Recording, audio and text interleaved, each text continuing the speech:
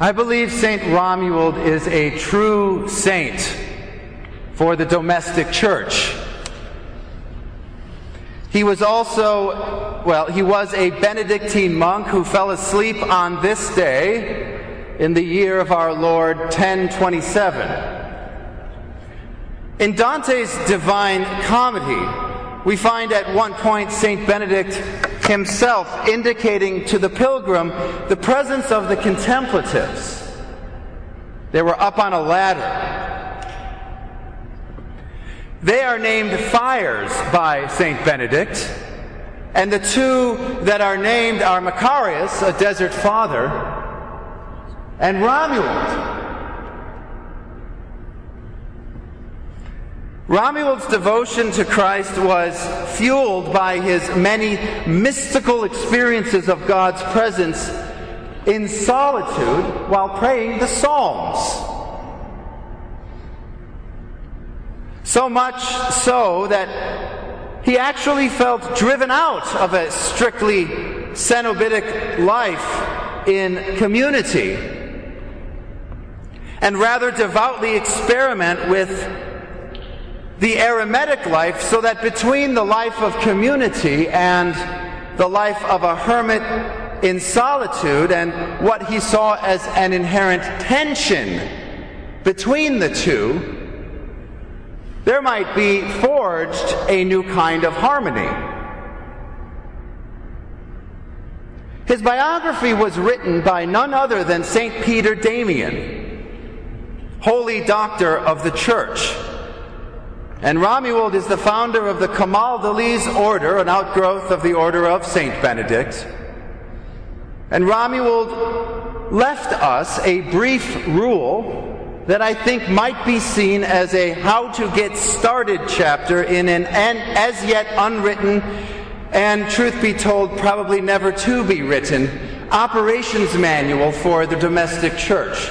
Because if there was such a book, well, that would just be no fun at all. But to explain why I make that assertion, I need first to back up a little bit. It was at last summer's liturgy conferences that Dr. O'Malley asked me to put together a plain song, evensong, in the Anglican tradition for this year's conference. It had become known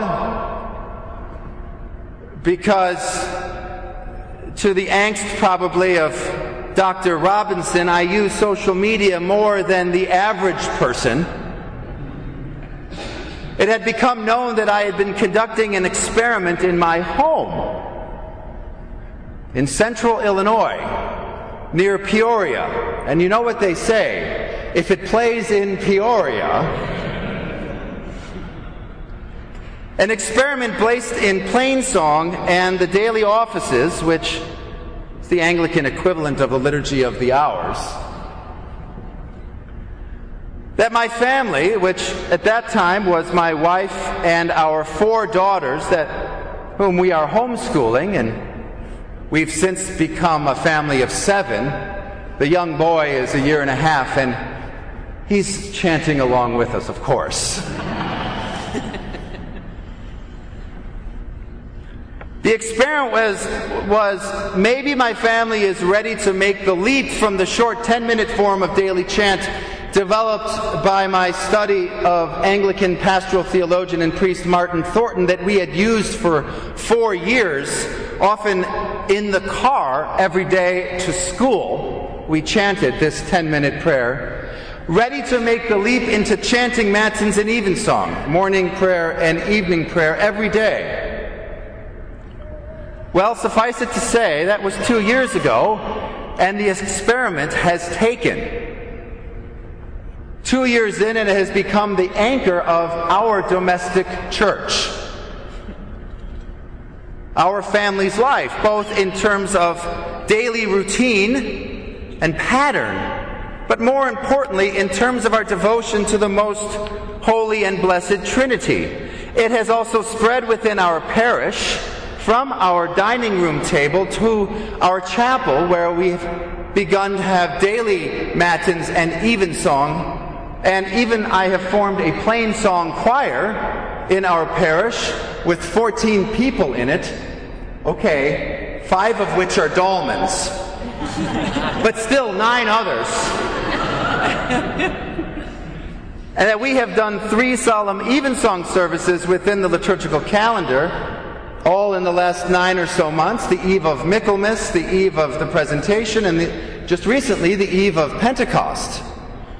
And, well, the experiment is here, isn't it?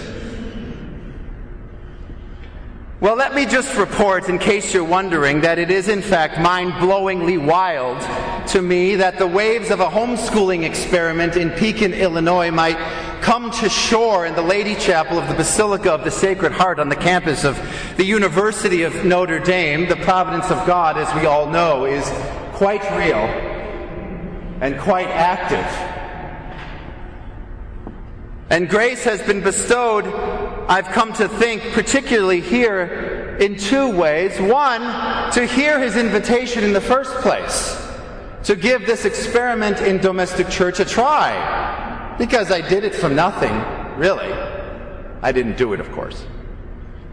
And 2, to be steady during the ups and downs of its implementation, which was an adventurous implementation, as most things in a family are. Well, I arrived at this moment of gratitude and thanksgiving, not, of course, to boast in anything that I have done, but to boast in what our loving Lord has done. And my gratitude, what I've just expressed to you, was clarified, in fact, by our 2 lessons of sacred Scripture, as well as the example of Saint Romuald.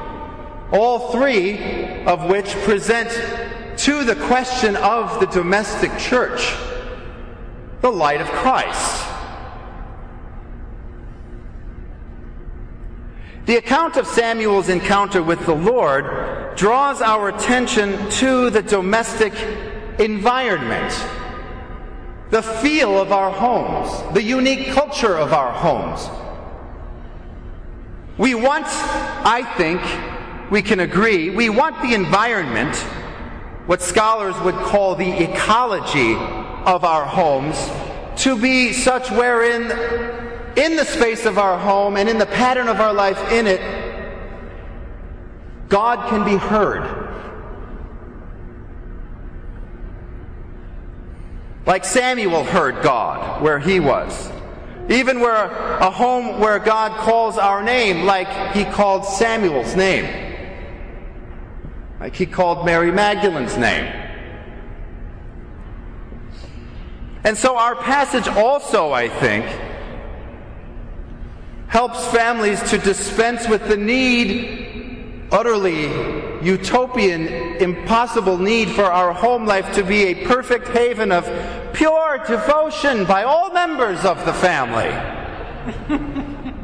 Certainly wasn't for Samuel.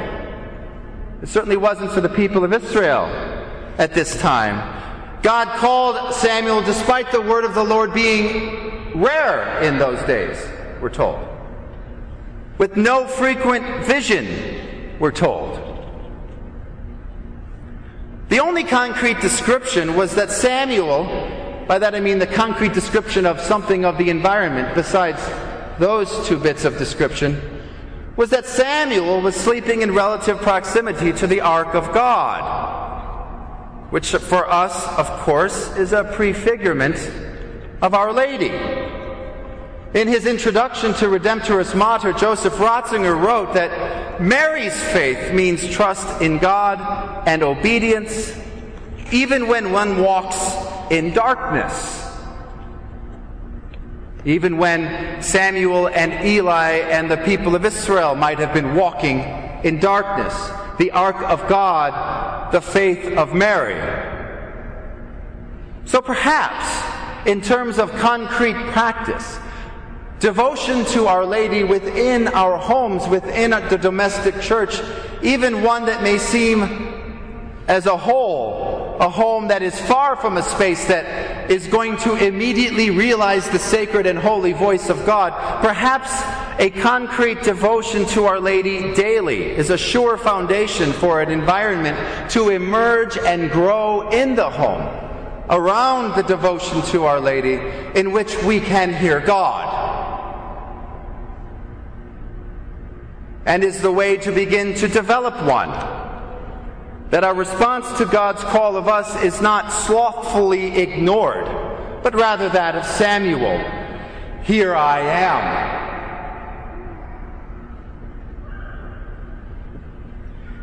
And then it is to the characteristic of adventure in prayer that St. Luke's account of the parents of Jesus finding him in the temple when he was 12 years old, I think, draws us to reflect upon the characteristic of adventure in prayer. So let us just assume that the domestic church life of the Holy Family was the ideal model of sanctity, fellowship, and prayer, where they could hear the voice of God.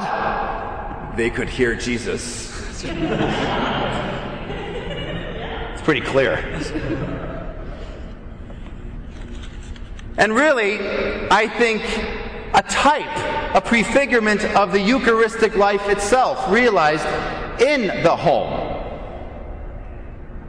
All the more reason for us to be encouraged in our less than perfect domestic family lives by the fact that, well, even for Mary and Joseph, whose intimacy and closeness with Jesus was and is a permanent and inexhaustible catechesis for the church, even for them, there were moments when Jesus felt far away.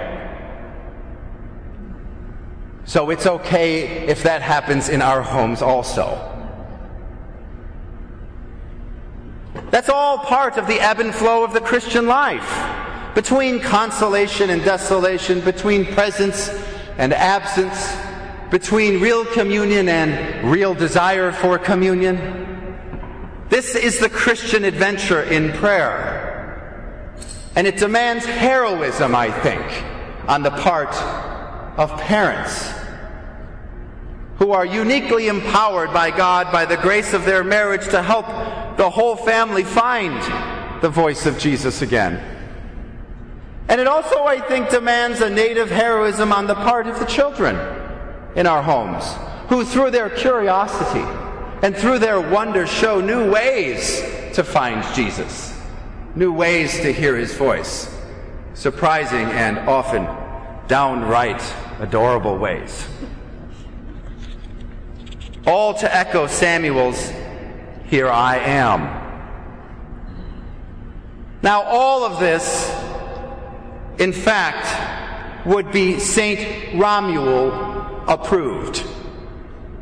And here I circle back to my assertion that Romuald is a true saint for the domestic church, with particular emphasis on the helpfulness of something that he wrote and has come down to us, called his brief rule. Well, first of all, let us recognize that the patterns of day-to-day life today, compared with even 150 years ago, are dramatically different, shockingly different, a primary reason for which is the technology of the automobile dramatically transforming city and city life. So much so that the life for many of us in our homes is more like the life of Christian hermits. Is it not? More like the life of Christian hermits than we might be comfortable admitting. Although we gather in social spaces of our cities and towns, and I actually don't think bowling alone is quite right, as wherever I happen to bowl, the lanes are quite not alone and rather full. But then again, it's Pekin, Illinois.